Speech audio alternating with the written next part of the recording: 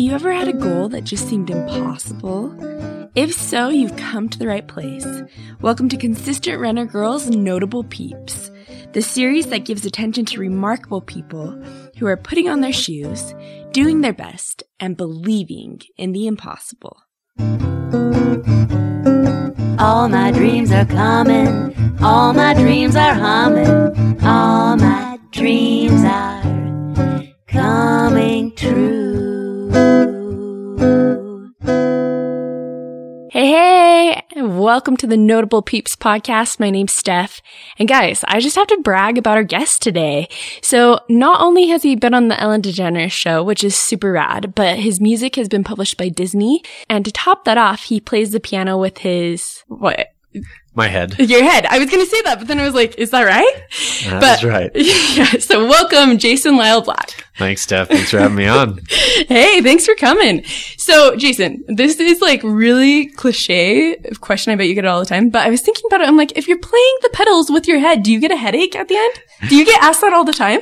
I get asked it fairly often. It's not too bad unless you start doing it for a long time. You know, if I were to do that for the entire show, then I'd probably have more mental, and brain problems than I already have. That's a joke, but yeah, it would. I would probably have a concussion. Well, okay, so I want to start by asking you about your first album. It was published 13 years ago, 2004. Yeah, Flood of Keys. Flood of Keys. So tell us a little bit about that experience. Well, first off, thank you for asking about it. Pretty sure it's the first time I've been asked about that album. Really? So that's good. Flood of Keys was a project that I did in high school. So I wrote, recorded, and marketed an entire album of original music for the piano. So I had 12 songs on it. It's about an hour long. And so, yeah, recorded that album. And then at night, I'd stay up at night, duplicating the CDs and putting the labels on them, putting them in the jewel cases, and then taking them to school at the end of my junior year of school to sell them to my friends.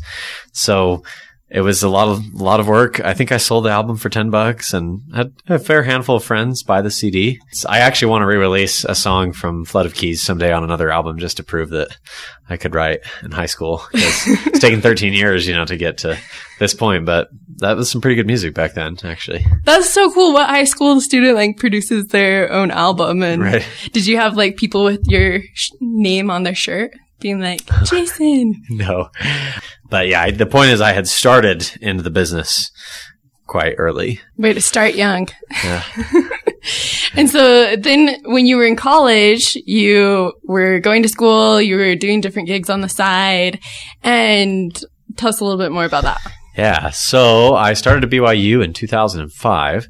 And I actually had gotten connected with John Schmidt that year, who I wasn't really very familiar with.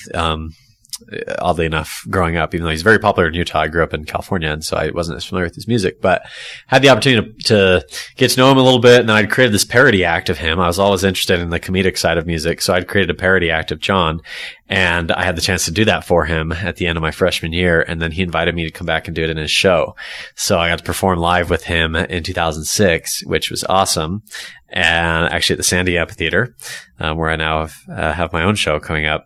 And then I went on a mission for 2 years. And so I came back and got back in performing with him a few more times, and then started doing my own concerts, full-length shows. And then I put out 3 more albums over the next 3 years. So in 2009, did Another Point of View. And then I did a Christmas album in 2011 called Midnight Clear. And then in 2012, did an LDS hymns album called Hope of Israel. So all instrumental piano, all of those. But yeah, so by 2012, I had put out 4 albums, and I had now been in the business for quite a few years. So that was where it started to get a little more challenging for me. After you've been in it that long and you're still not seeing the fruit that you would hope, that's pretty tough. So that's when you got discouraged? Yeah, it was really around kind of the 2011, 2012 timeframe. I had been on the Ellen show in 2010, actually, and I had expected that would just launch my career, and it didn't. So that was a little bit challenging. Lindsay Sterling was at BYU the same time as me. We didn't know each other, but we were both there, and we had mutual friends and whatnot. And this was, again, before she was megastar. So she had just gone on America's Got Talent. I think it was 2009 that she went on the show. And then I went on Ellen in 2010. And then, she was doing all the YouTube stuff. Of course, she was doing these amazing videos, with Devin Supertramp, and I was doing a lot of videos, but they weren't high-end, nicer music videos. So it was just set up a tripod in a classroom with a piano and play. And so I did dozens and dozens of videos like that. And the comments I would get from people would say things like, this is the best cover of this song on YouTube. Like, this is amazing. Why do you not have millions of views on your channel? I would get comments like that frequently. And that was what was really discouraging, because here, now at this point, this is 2010, 2011, 2012, and I've been at it for years now. Again, it's a 2004 full-length album, right? So we're talking 7-8 years now. And to still have very little to kind of show for that. And, it was never my intention to study music in college, but music was actually what I wanted to do professionally at that time of my life. And that was my job in college. I was getting paid to perform, for companies. I started my first corporate entertainment gigs were as a college student. So anyway, long story. After that, I just sort of hung up my hat on YouTube in 2012 and went off to be a CPA when I graduated. And there was definitely a need to, I wanted to succeed in what I was doing. And so I had put quite a few years into music. And so I said, I'm done with that. And I went off to be an accountant. And so, but you talked about a little bit of videos, but in an article that I read, didn't you say it was something like 60? That's a lot of videos. Yeah. When I did my Frozen video, which is the video that finally put my brand on the map, nationally, that was my 69th video that I'd produced for YouTube. And if you go to my channel now, some of those older videos aren't visible anymore, so people can't see that. But yeah, I had done covers of either original songs or covers of popular songs for 68 other videos in that time. And that included some videos that, some of my videos were just set up the tripod, play a song, and a new song would come out, I'd go arrange it. New Bruno Mars song or something like that. But others of the videos were actually pretty in depth. Like there was one I did, it was the 12 Days of Christmas, a piano 12-tet. So not like a trio quartet, a 12-tet. So I actually, my brother at the time was working in video professionally, and so he helped me do the video, and we actually recorded 12 parts playing a get together, and they're all in the video. So it's like a little Brady Bunch. They just like pop up in the little windows. Oh, cool. And I did the 12 Days of Christmas and this whole thing, and I was like, oh, now my brand's going to take off. I made this amazing viral video of these 12 pianos playing the 12 Days of Christmas. Of course that's going to be viral. Well, it just didn't really go anywhere. So, and not to be totally, negative, but this is the reality. This was the reality of years and years and years of my time as a musician. It was just a lot of knowing I had the talent and other people telling me that I had the talent, and then it not proving out. I couldn't make it, professionally in that. And what I've now come to realize is that that's actually true of most people in the music industry who are successful, is many of them spent years and years.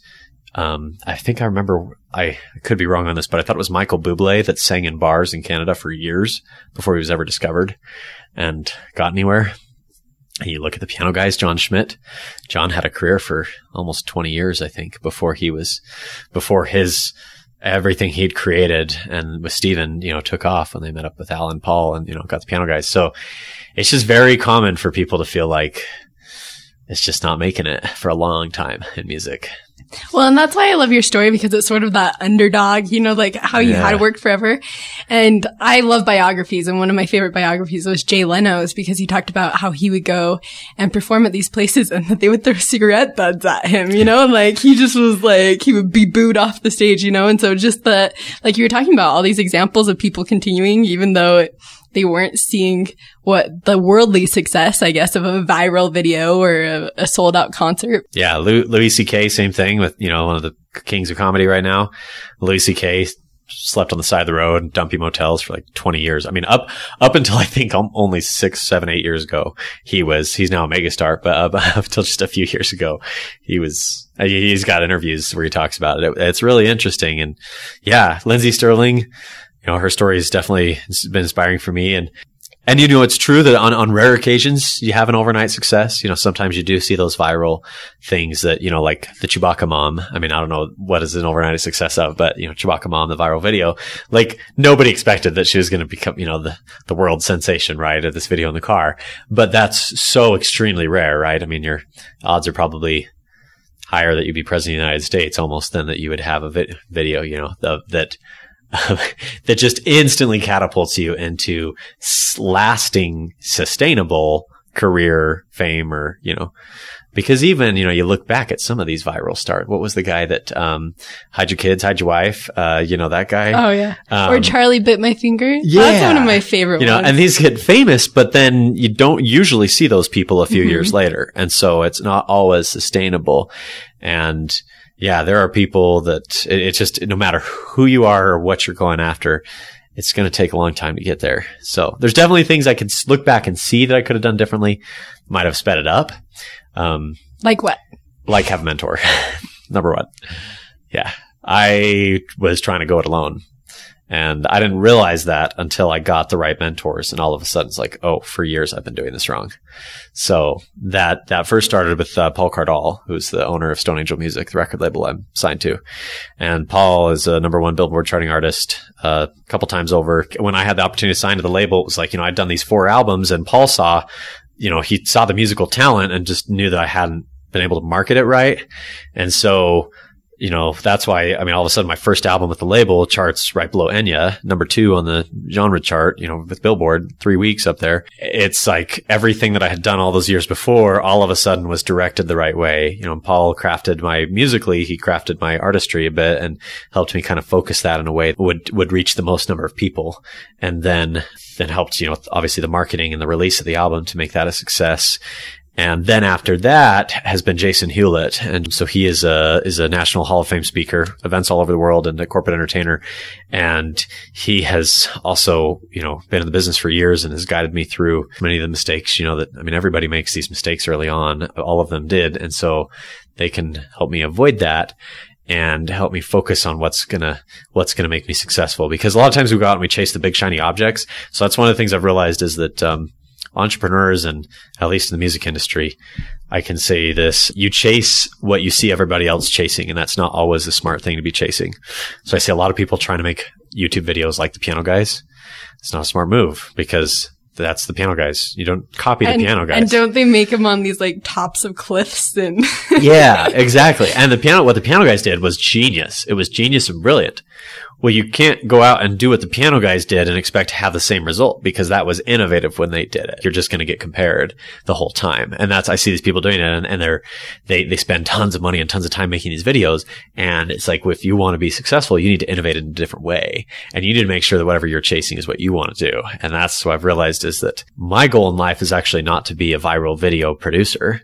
There's some people that do that, and that's awesome. My goal in life is to be a globally touring artist, to touch people's lives around the world, to also do greater good in the world philanthropically and in the community and civic affairs, leadership, things like that. And music opens that door to do that, have those relationships. And in fact, last week I was part of a gala with Senator Hatch that raised money for scholarships in Utah. And we had a bunch of CEOs and a few other entertainers, and all of us that kind of came together. And I was on the committee for that. And I love that type of thing. Anyway, like I said, I had this realization, about a year and a half ago that my goal, I realized, I've known that my goal is to perform. My goal is to fill concert halls across the world, like Victor Borge did. Victor Borge is one of the people I most want to emulate. And so now I spend my time, shifting a little bit to the business as opposed to being, the musician side. As an entrepreneur, my time is spent getting myself booked in concert halls, not trying to make viral videos. Now, I still do videos. That's still part of it. But what's the number one priority has shifted from try to get viral to do what I actually want to do. Those are kind of a couple of the things I guess I've learned the hard way through years and years of not seeing the success that I wanted, and then suddenly realizing that if you chase the right goal, you can get there. And I loved what you said about mentors, because sometimes I'm a stubborn person. I'm like, I want to figure it out my way. Like, I can do it. I don't need help. But like what you're saying, like these people have whatever career or whatever goal it might be that someone has, like someone's gone through it before you, and to reach out and ask if they can be your mentor or to follow, like there's so much wisdom to be had, but sometimes it's that humility in asking. It is. Yeah. I would not be where I am without their guidance and advice. So let's go back to your life as an accountant. It was busy. Yeah, busy. There were lots of midnight nights, and there were lots of weekends where you're logging on, and It's a very demanding profession. So it's a very good profession, but especially very, around very tax season. Yeah. But then as you move up in those firms, it becomes year round that you're that busy. And sometimes. So yeah, it's pretty intense. So as you're there, what made you decide, you know what, I don't want to do this anymore. I'm going to go back to music. It was two different things. The thing that pushed me back to music is in the summer of 2014, I started to have flashback desires, I guess you could say, of I got to give this another go. And part of that actually was seeing others be successful where I perceived I had failed. And so I was saying, well, this can't just be luck. It can't be that all these people are just lucky. There's got to be something that's making it that all these people I know have had success in the music industry and I didn't.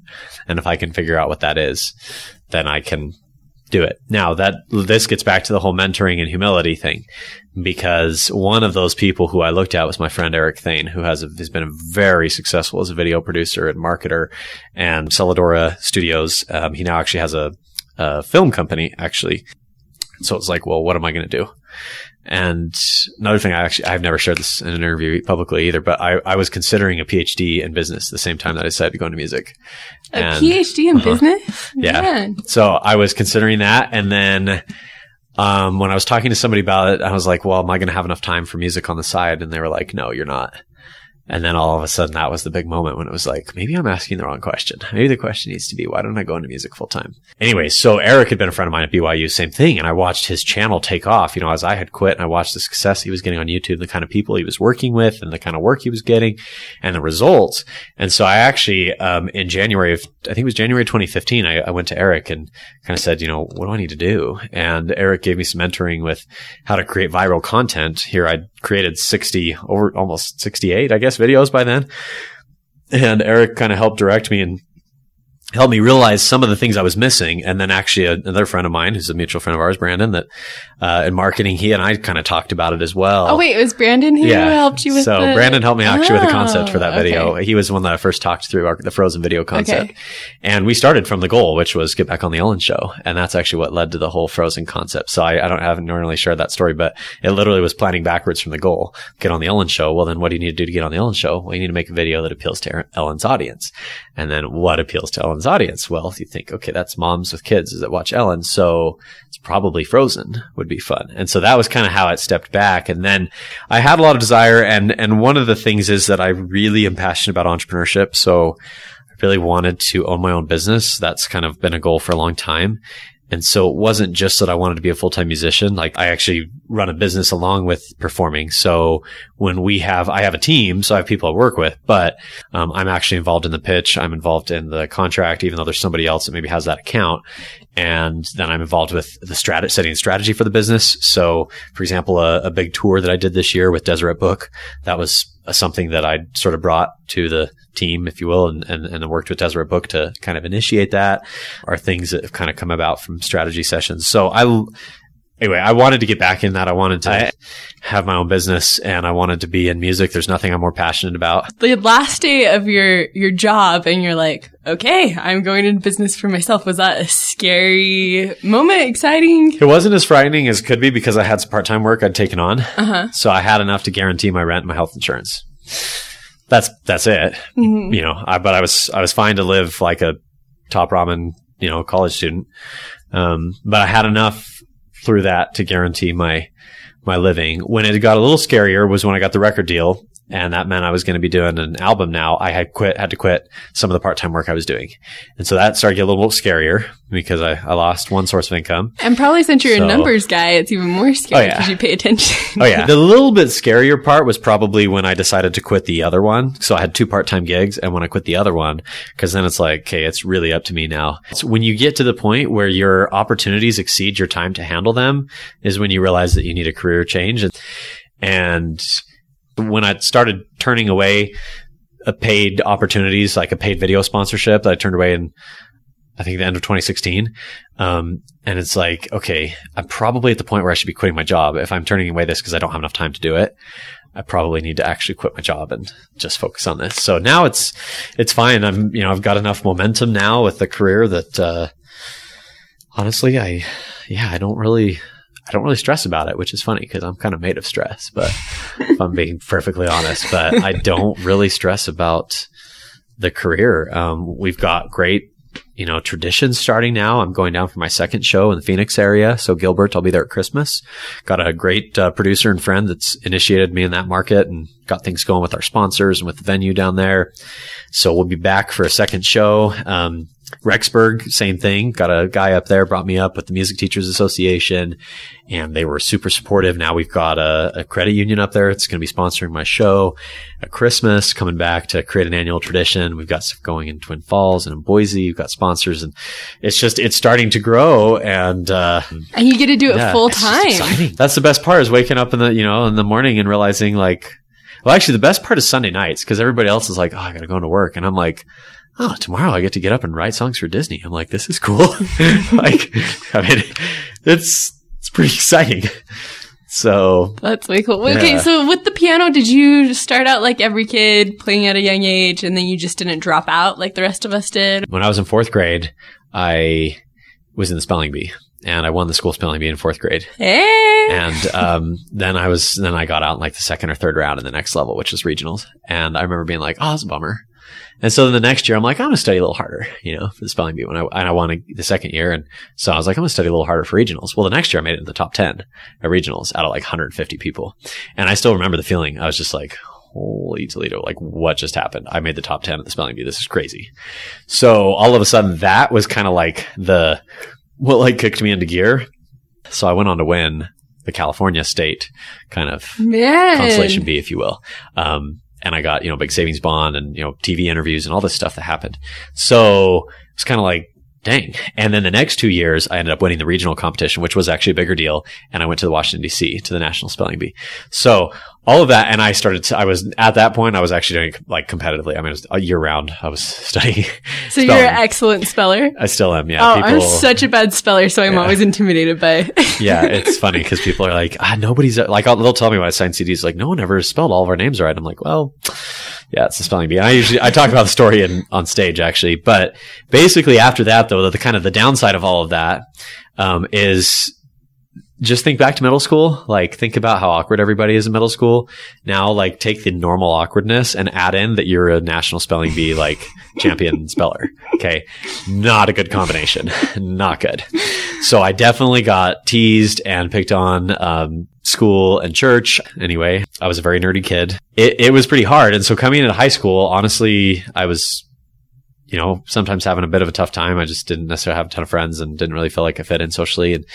And I was like, I need to pursue something different. And I'd been playing the piano, I'd taken piano lessons like everybody else. And so piano just kind of all of a sudden became my passion. And then I realized that piano could connect you with people. And it's almost like I went from being like kind of that awkward spelling bee guy to like the cool dude that could play the stuff on the piano.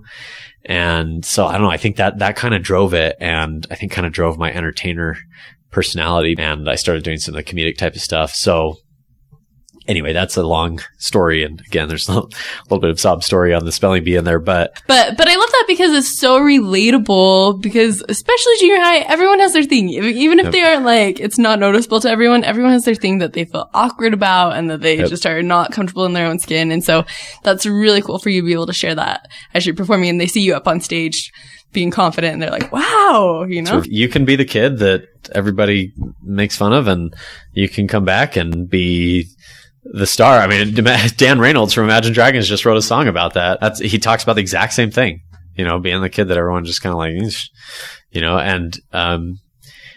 and honestly, my material is based on the idea of being a nerd. Like a lot of my comedic stuff is my source for comedy. It's actual personal awkward stories, like getting bored at people's weddings. So I play breakup songs when I would play wedding receptions, and I could sneak it in. Nobody would notice. I have a song about can I set you up on a date, about how everybody wants to set me up on a date. I'm currently writing a song about the spelling bee. So oh, really? It's not done yet, but might debut it at my next concert if it's done in time. Is it just a bunch of big words that you're singing? No, it's a song of apologies to my former self. But Dear Me, Sorry for the Dang Spelling Bee is the working title. That's I the like draft. it. That's Title. Thanks. And when I write lyrics for those, this is only the second one. It'd be the second song in my show that I've written, an original song with lyrics. I'm inspired by Tom Lear, who was a master at alliteration. And Can I Set You Up on a Date? That song, every line rhymes. So the entire song rhymes with date, every single line.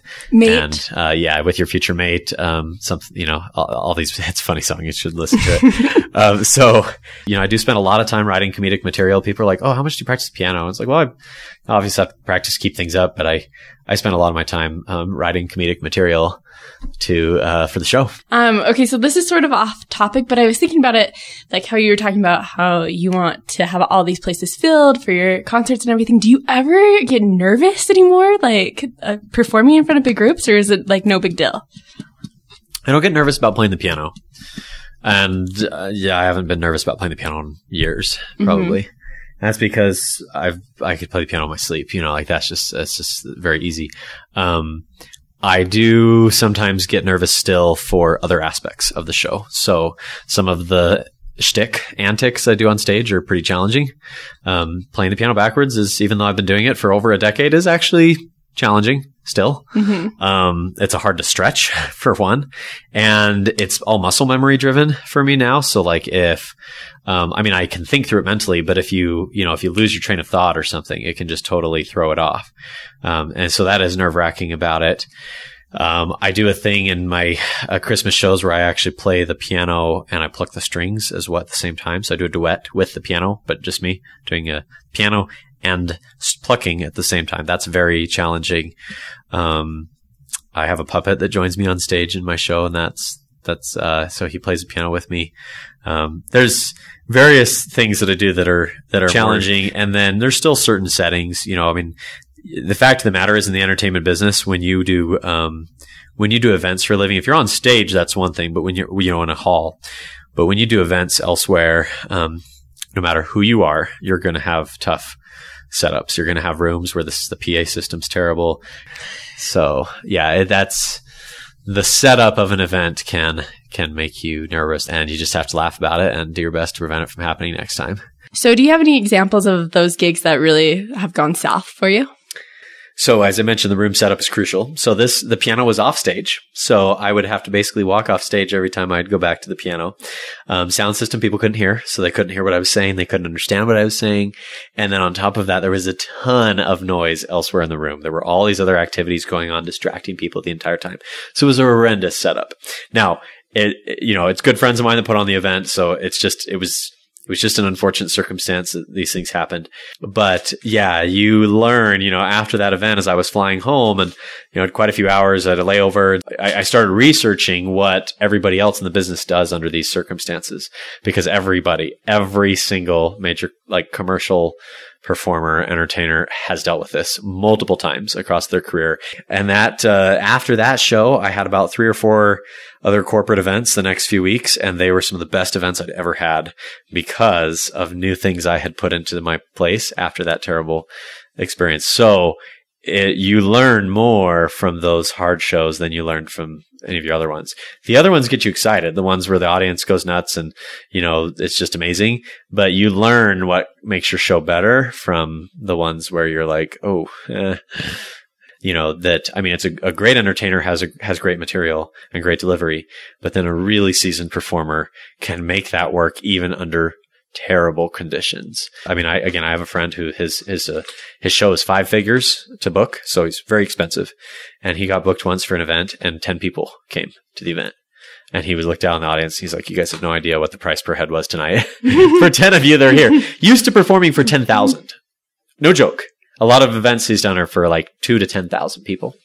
Did a show for 10 people at the peak of his career and just said, we're just going to have a fun time. And it was it's a very memorable show for him. And so, And probably for those 10 people, it's like just hanging out. Because they got quite a, and that's happened to me too. I've done events. I had one time, this was not too long ago. I had an event one night, very small private concert, paid thousands of dollars to have me come and play at their home for this small event. The next day, I was performing that music in a promotional signing at a retail store, and nobody was even paying attention. And it was like, in another state the night before, I had been paid a ton of money to do those same songs for people. And here I was, and there was a famous violinist that did this. I think they put an experiment. They put him in the subway in New York or DC, and nobody paid him a second glance. I mean, hardly anybody. And the night before, he had played to a sold out concert of like 3,000 people in the Kennedy Center. And he was one of the most famous violinists in the world. And nobody paid him a second glance when he was in the subway because it was out of context. And that's the funny thing about our world is people just don't pay a lot of attention until they have a reason to pay attention. I'm not digging the human race. I'm just that's just the circumstance of fame in the music industry, and entertainment it's really a game to get yourself in the light and to get people to pay attention. And anyway, so yeah, it keeps you humble because you're sitting there and you're like, all right, well, today I'm making 50 cents an hour to do this promotional appearance, and yesterday I made more in a night than I'd make in a month, at my old job, and I mean, that's just the way it is. So you just have to stay humble because that's going to be your life. Well, and in talking about events, so if people haven't heard about you before, what is it that you bring to these? You do a lot of corporate gigs and you do different things. What is it that you bring to the table that's different than other piano players? Yeah. So it's really the intersection of music and comedy and interaction. It's really those three things. There's three components to the show. So the show will include things like Rhapsody in Blue by George Gershwin. That's a piece that almost virtually everybody recognizes because it's been a lot of commercials. It's just a very, very famous. You don't have to know piano to know that song. So I'll do stuff like that, actually concert piano music. And then on the comedy side, I talk about the songs, playing breakup songs for people's weddings and, what you can get away with at funerals when people aren't paying attention. The little songs you could sneak in, like Another One Bites the Dust. And you really would sneak these in? I talk about that one more in hypothetical. Okay. Yeah, and then I'll talk about my piano lessons. I'm like, they're going to come haunt you for that. Yeah, well, yeah, I can make more macabre jokes about that, but with funerals, with piano lessons, how do you stay entertained in your piano lessons? How do you sneak, Mozart or sneak Michael Jackson into your Mozart songs and stuff like that? So that's like the comedy side. And can I set you up on a date and these stories? And people love that. And then there's kind of the shtick and the interactive bits. And so that's where, I have a bit where people give me 3 random notes on the piano and I turn it into a song in any style that they dictate. So there's 2,000 possible combinations of 3 notes. And sometimes I do 5 notes to make it harder, which is over 20,000 possible combinations. And then they'll take any style. And so people love it because it's like this on the spot song. They watch it being created.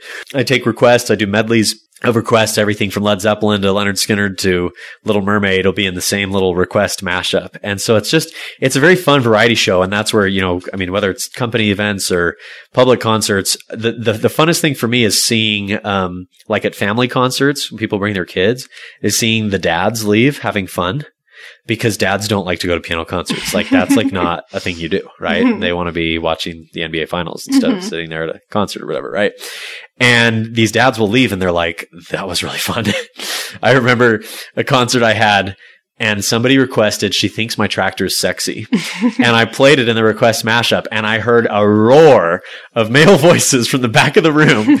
And this was like a more like rural community. They were like, I can't believe you just played that song. And I was like, I'm pretty sure none of those guys are going to complain when their wives are like, hey, we're taking the kids back to this dude's concert because they can't believe that I actually played that song. Right. So, and they're probably just messing with me to see if I even knew that. So that's fun. And then again, the corporate events, it's just a really fun thing because, especially, companies that like to have a show, that like to have something that's sit down entertainment at their annual meeting or conference association. It's just very different because it's not the same as bringing a comedian. It's not the same as bringing a band or a juggler. It's a very unique. Because sometimes when you think piano music, you're like, oh, great. Piano People music. think boring. Yeah. Yep. But when you do add all these things that make it relatable, then it's like, oh, this is great. This is exciting. The funny thing is that's what brings people in the door. But then the most powerful thing in any of those settings is always, it's the original instrumental music. My album, Piano Preludes. That is what the highlight of the show is. And it's like consistent, like time and time again, you get hired for a corporate gig and people say, oh yeah, we're so excited. We have the Backwards Piano Man going to come perform and like, you're going to do that stuff you did on the Ellen show. And that's what they're excited about. And then after the show, you say, what was your favorite part? And they'll say it was when you played Champs-Élysées, that piano violin piece. So I think that's cool. Some people are like, how does this make sense that you do comedy and serious music? But I love it. It creates, in my opinion, a more satisfying show when you both laugh and are touched emotionally and spiritually in the same concert. And that's what Disney does. The most powerful movies from Disney make us laugh, cry, and be inspired in the movie. The Pixar, totally. Lion King. Yeah. When Mufasa dies. Oh, yeah. Wait, I'm just kidding. Yeah, exactly. That's The Lion King. Up. I mean, think about Up, for crying out loud. This is one of the most epic movies ever because you're crying 5 minutes into the movie. But we also love Pixar, and it's just, it's cute. And you did a video Up, and that was one of your viral ones. Yes, that video is a legacy that my grandparents are leaving me that is amazing because that video opened a lot of doors. That actually helped contribute to the work I do now with, Disney it's technically with their publisher, Hal Leonard, but in sheet music arranging. And Up has attracted fans all over the world. And you said that your grandparents, they can't leave the house without being recognized. Now that it's been a couple of years, I don't know if they still get recognized in the store. I guess that was an old thing. They would, though. Yeah, if they were grocery shopping, people would be like, "Hey, you're that couple in the video." Oh, yeah. My grandparents are very private people, and so it was a sacrifice for them to do that. But I was very grateful that they participated in that video. And looking at your grandparents, how long have they been married for? It was over. It's now 63 years. 63 years? Yeah. That's so amazing in today's world. Honestly, 63 years, it's just people's jaws drop. Right. And to see that and that they just look so in love and that they actually play the piano. That's cool. So did you learn from them at all or? My grandpa used to take me down to the local, to the chapel and, teach me stuff on the organ when I was in high school because I play the organ as well and he plays the organ. And so, he would take me down there. But no, I never had piano lessons from them. But there is definitely a love of music in the family. They would play duets at family reunions, things like that. So cool. That was fun growing up with that. And now we have this family treasure, for everyone. And actually because of the Up video, I've been kind of inspired. So I've gone and filmed more videos with them, not music videos, but just interviewing them, talking about aspects of their lives. Because in my opinion, it would be a tragedy to have this so fun YouTube video with them, but not have video where they actually talk about, they served as missionaries in Africa and in Switzerland and Washington, D.C. and, raising their family. So it's been really special to have that. In fact, I was over at their house last night, actually. That's really cool that you get to preserve their memory for everyone. So, Jason, thank you so much for sharing your story today.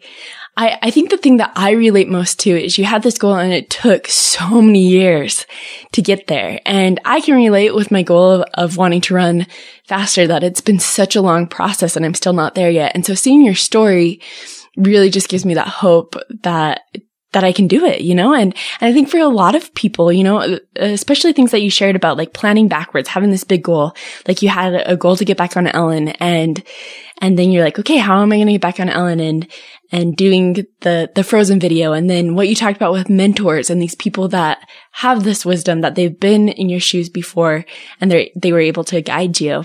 And so I really love all that. And I'm so glad so a little background story. I first heard about Jason back in December. I was talking to my friend Brandon and I was like, I want to do this podcast all about believing in the possible. He's like, oh, you're going to have to interview my friend Jason. He's totally going after his dreams. And maybe I didn't pay attention when Brandon was talking about you, but all I really heard was YouTube videos. And I was like, okay, cool. This guy's doing YouTube videos. And then, at that time, I wasn't super serious about podcasting. It was still a thought. It wasn't really in motion. And so a couple of weeks ago when I had contacted you for an interview and you accepted, I was like, okay, maybe I should see a little bit more of what this guy does. And so as I was Googling you, I was like, holy cow, this guy's legit. But thank you so much for being on the show, even though you're legit. Oh, thank you. A place that people can find you is jasonlyleblack.com, right? Yeah, so on my website, jasonlyleblack.com, and find out information about my show. That's where I'm booking contact for my assistant.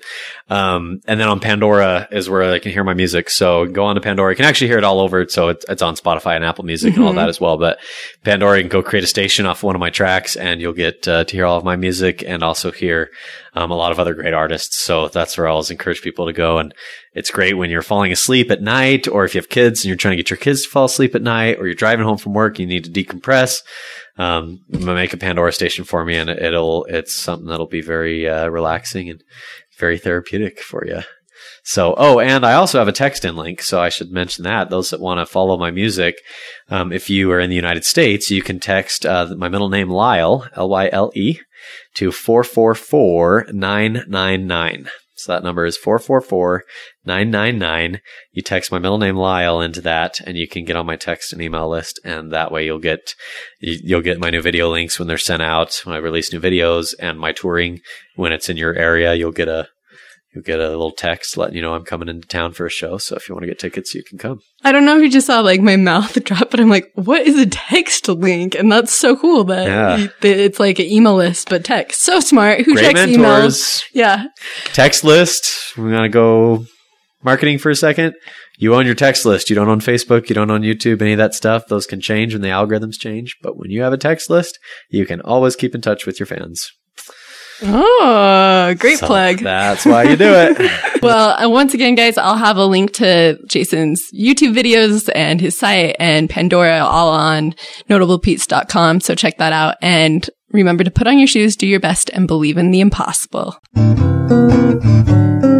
All my dreams are coming. All my dreams are humming. All my dreams are coming true.